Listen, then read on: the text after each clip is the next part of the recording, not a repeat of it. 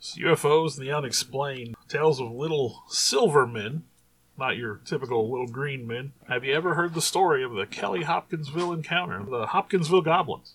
From a child born into this world, we are taught what to believe. Closed-minded we become, fearful to be deceived.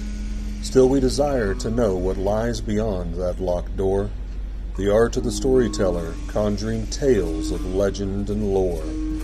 History hidden, lost knowledge, things forgotten and the unknown. These are the things that direct us and will set the tone. Welcome, friends, to another episode of Nightmares on the Lost Highway.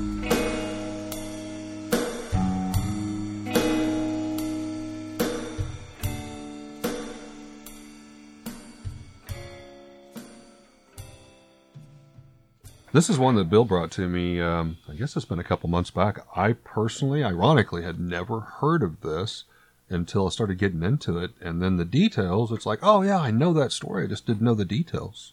The evening of Sunday, August 21st, 1955, at the home of the Sutton family in Kentucky, about 8 miles north of a town called Hopkinsville.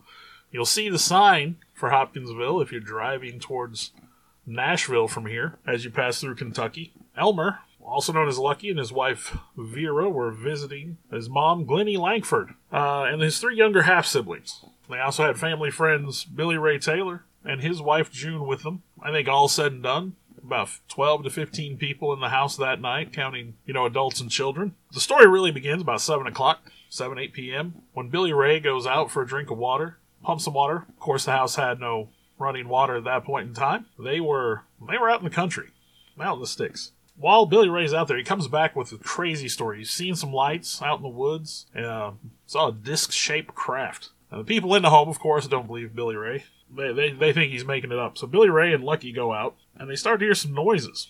They see something glowing coming towards them through the woods.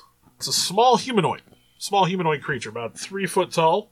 Long arms, they end in claw-like hands. The thing kind of sways back and forth. Big eyes, big ears. The skin is silvery in color, or maybe wearing something metallic. They couldn't quite tell. The movement seemed to defy gravity. Floating off the ground, almost, just kind of gliding along at them through the woods. So the creature pops up.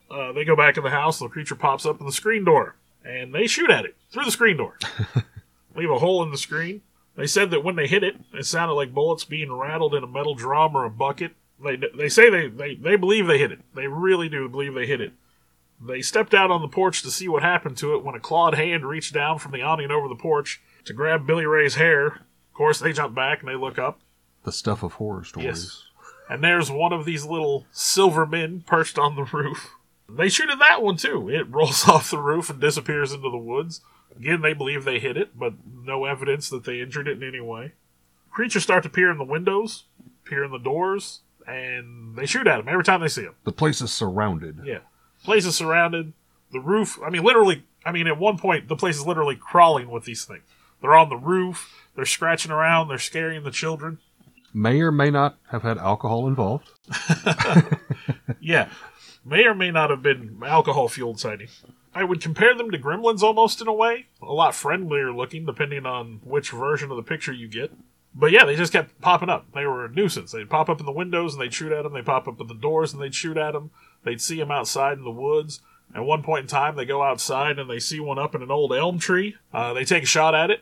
And of course, instead of falling out of the tree like it should have, it just kind of floated away after that. They held these creatures off with gunfire for what they say was nearly 4 hours. That's a heck of a fight. That's a lot of gunshots. And supposedly shot quite a few of them point-blank range.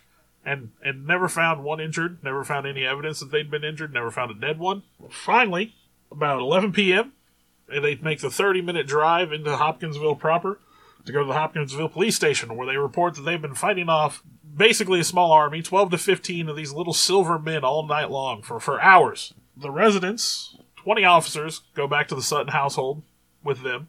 They say the residents did not seem to be underneath the influence of drugs and alcohol. The police did witness some strange lights in the sky, did hear some strange sounds, but never saw any of the Hopkinsville goblins anywhere. Saw quite a few bullet holes in the screens, bullet holes in the windows, and hundreds of spent shell casings. Littering the ground. again, never saw any evidence of what they would call little green men. The police were there till about 12:15, at which point they left. After the police were gone, the goblins returned, harassed the homeowners, probably until about 4:45 is when they say they finally disappeared. And that's sort of the summation of the story. Now, there are claims that the Hopkinsville goblins have returned here in recent years. Those stories are a little different. I know one mentioned like some old mine shafts, and at night the Hopkinsville goblins, as they're claiming in some of the newer sightings, would crawl out of the mine shafts and stuff. But the Hopkinsville goblins, of course, creeped into popular culture. It's documented in Project Blue Book as a UFO sighting. People use the term goblin. That's the term that initially attracted me to the story. As a longtime D&D player, goblins and little creatures are fascinating. Same here. In the movies Gremlins and Critters, Critters definitely seems to be inspired by a story like this. Yeah. It was inspiration for the Pokemon Sableye in the Pokemon games. Wow, I didn't know that.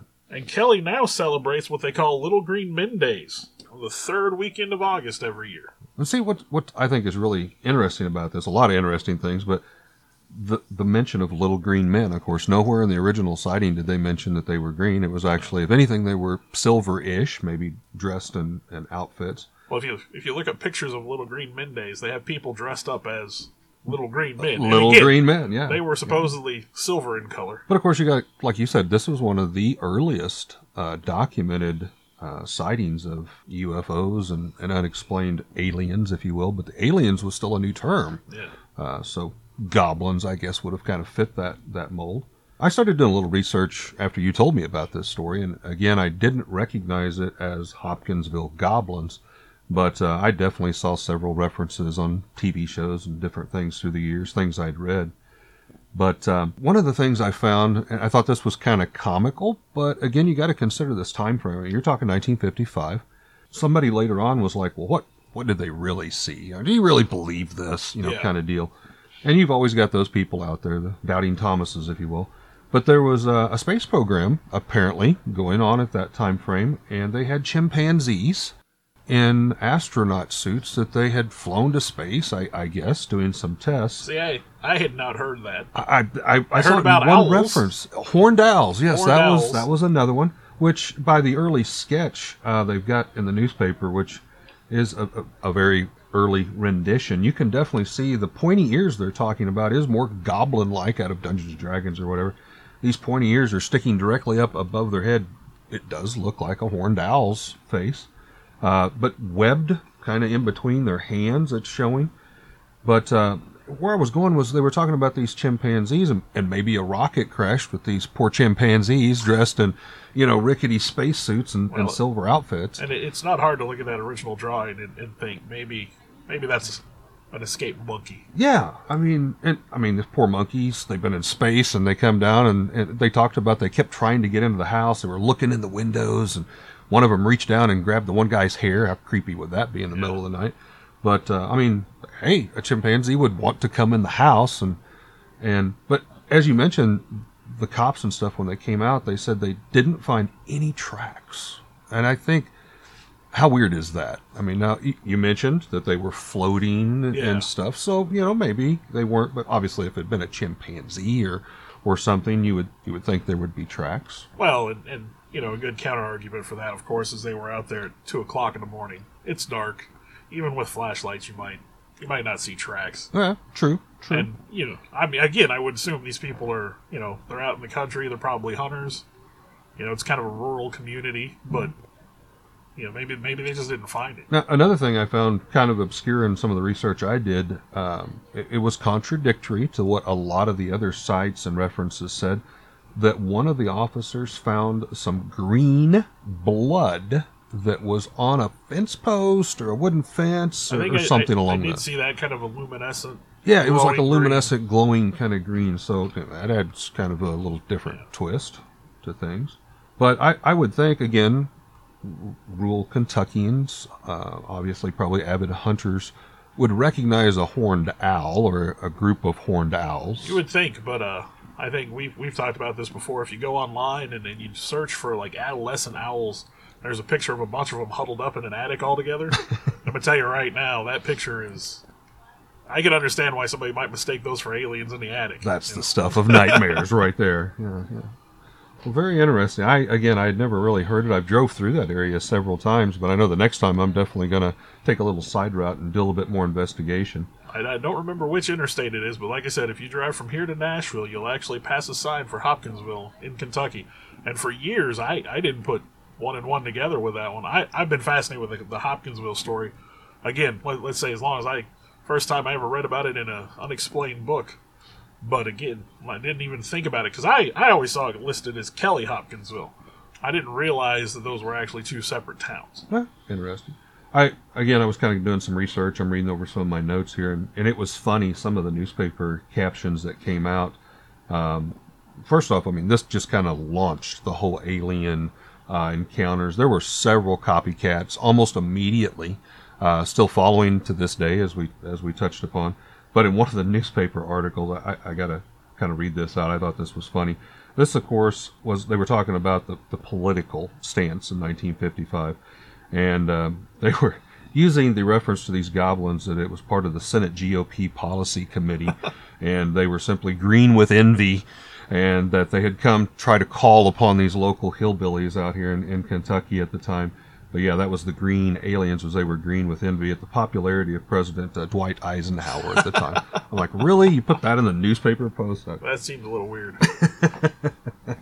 I guess if anything, politics and the like just don't change. They're always going to spin it in their own way, right? Everybody's got to spin. They got to put on everything. There was another sighting that they tried to link to it. Now, this sounded totally different to me, but this was, I want to say 8, maybe 10 years later. There was a gentleman by the name of Darwin Johnson. He had previously reported that while he was swimming in the Ohio River near Dogtown, that he was pulled underwater by a lizard man. He described some of the webbed fingers that we talked about that appears on the original newspaper sketch. And he tried to kind of tie that back to, some of the Hopkins goblins have apparently went underwater, and that's where they're hiding. Well, when I was doing my research, I did stumble across that story, but I wasn't sure it was related enough for me to tack that on there. That sounds a little bit more like the creature from the Black Lagoon or something, or from the Ohio Lagoon. Lizard Men and Reptile Men might be an entirely different episode. Definitely, somewhere down the line. Definitely. But just goes to show you that, when somebody comes out there with something, there's always going to be people copycatting and following and loosely trying to grab together tidbits and tie them together. But as we also mentioned, and I'm not going to spend a lot of time on it, but there's a lot of relatively, like in the last 5 years, that's still kind of a hot spot down there. And a lot of people claim that these goblins are still alive and well. Well, anyone interested in pursuing that further, there's actually a show on Amazon called Hellier. I don't want to advertise for anything, obviously, but it sort of delves into what you could call the continuation of the Kelly Hopkinsville story. And it wasn't anything that I wanted to attach here. I wanted to focus on the original encounter. I have always found that to be a fascinating little story. Like I said, I compared it to Gremlins or Critters or something like that. Absolutely. These little non-green men. Yeah, these little silver men crawling all over the house, terrorizing this family all night long. Them just shooting at them, whether it was alcohol related or not. There was a reference to a Sutton, and of course, Popcorn Sutton was a famous moonshiner in that area. I think truly, I mean, what happened, we may never truly know, but I saw some interviews with some of the young girls, like in the last couple of years as grown-up women, and they were talking about the experience. Whatever it was, it truly changed their lives. The one young girl, now an adult, was talking about that, a lot of the area shunned them, pulled their farm and their family name kind of down into the mud, but she was very avid that she remembers it well. And, she said it was the scariest time that they have ever had in their entire life. Obviously, they spent many, many rounds, 3 to 4 hours in some type of a gunfight. They truly believed their lives were in danger. Their house was in danger, trying to protect the family, as any of us would do.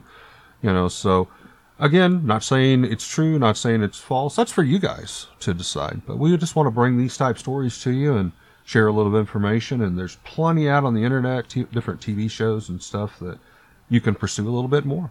Yeah, whatever happened that night outside of Hopkinsville on that farm, that family legitimately believed that they were beset by these little silver men. And again, What really happened that night, we don't know. We weren't there. But that's what this podcast is all about. We just wanted to tell that story.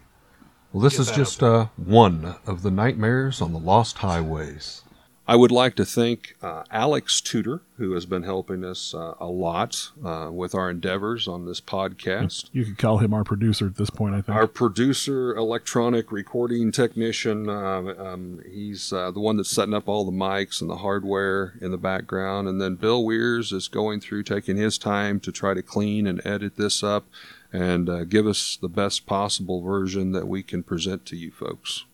Want to thank everybody involved with that. Also, would like to say, if you're interested in taking a listen to our local band, Phantom Sam, who has provided our Nightmares on the Lost Highway theme song, if you will, we will be sharing a link on our Facebook page. If you would love to go check out their unique sound, they've got some wonderful stuff going on. So we appreciate our support for us, and also we would appreciate support for them as well. Thank you very much.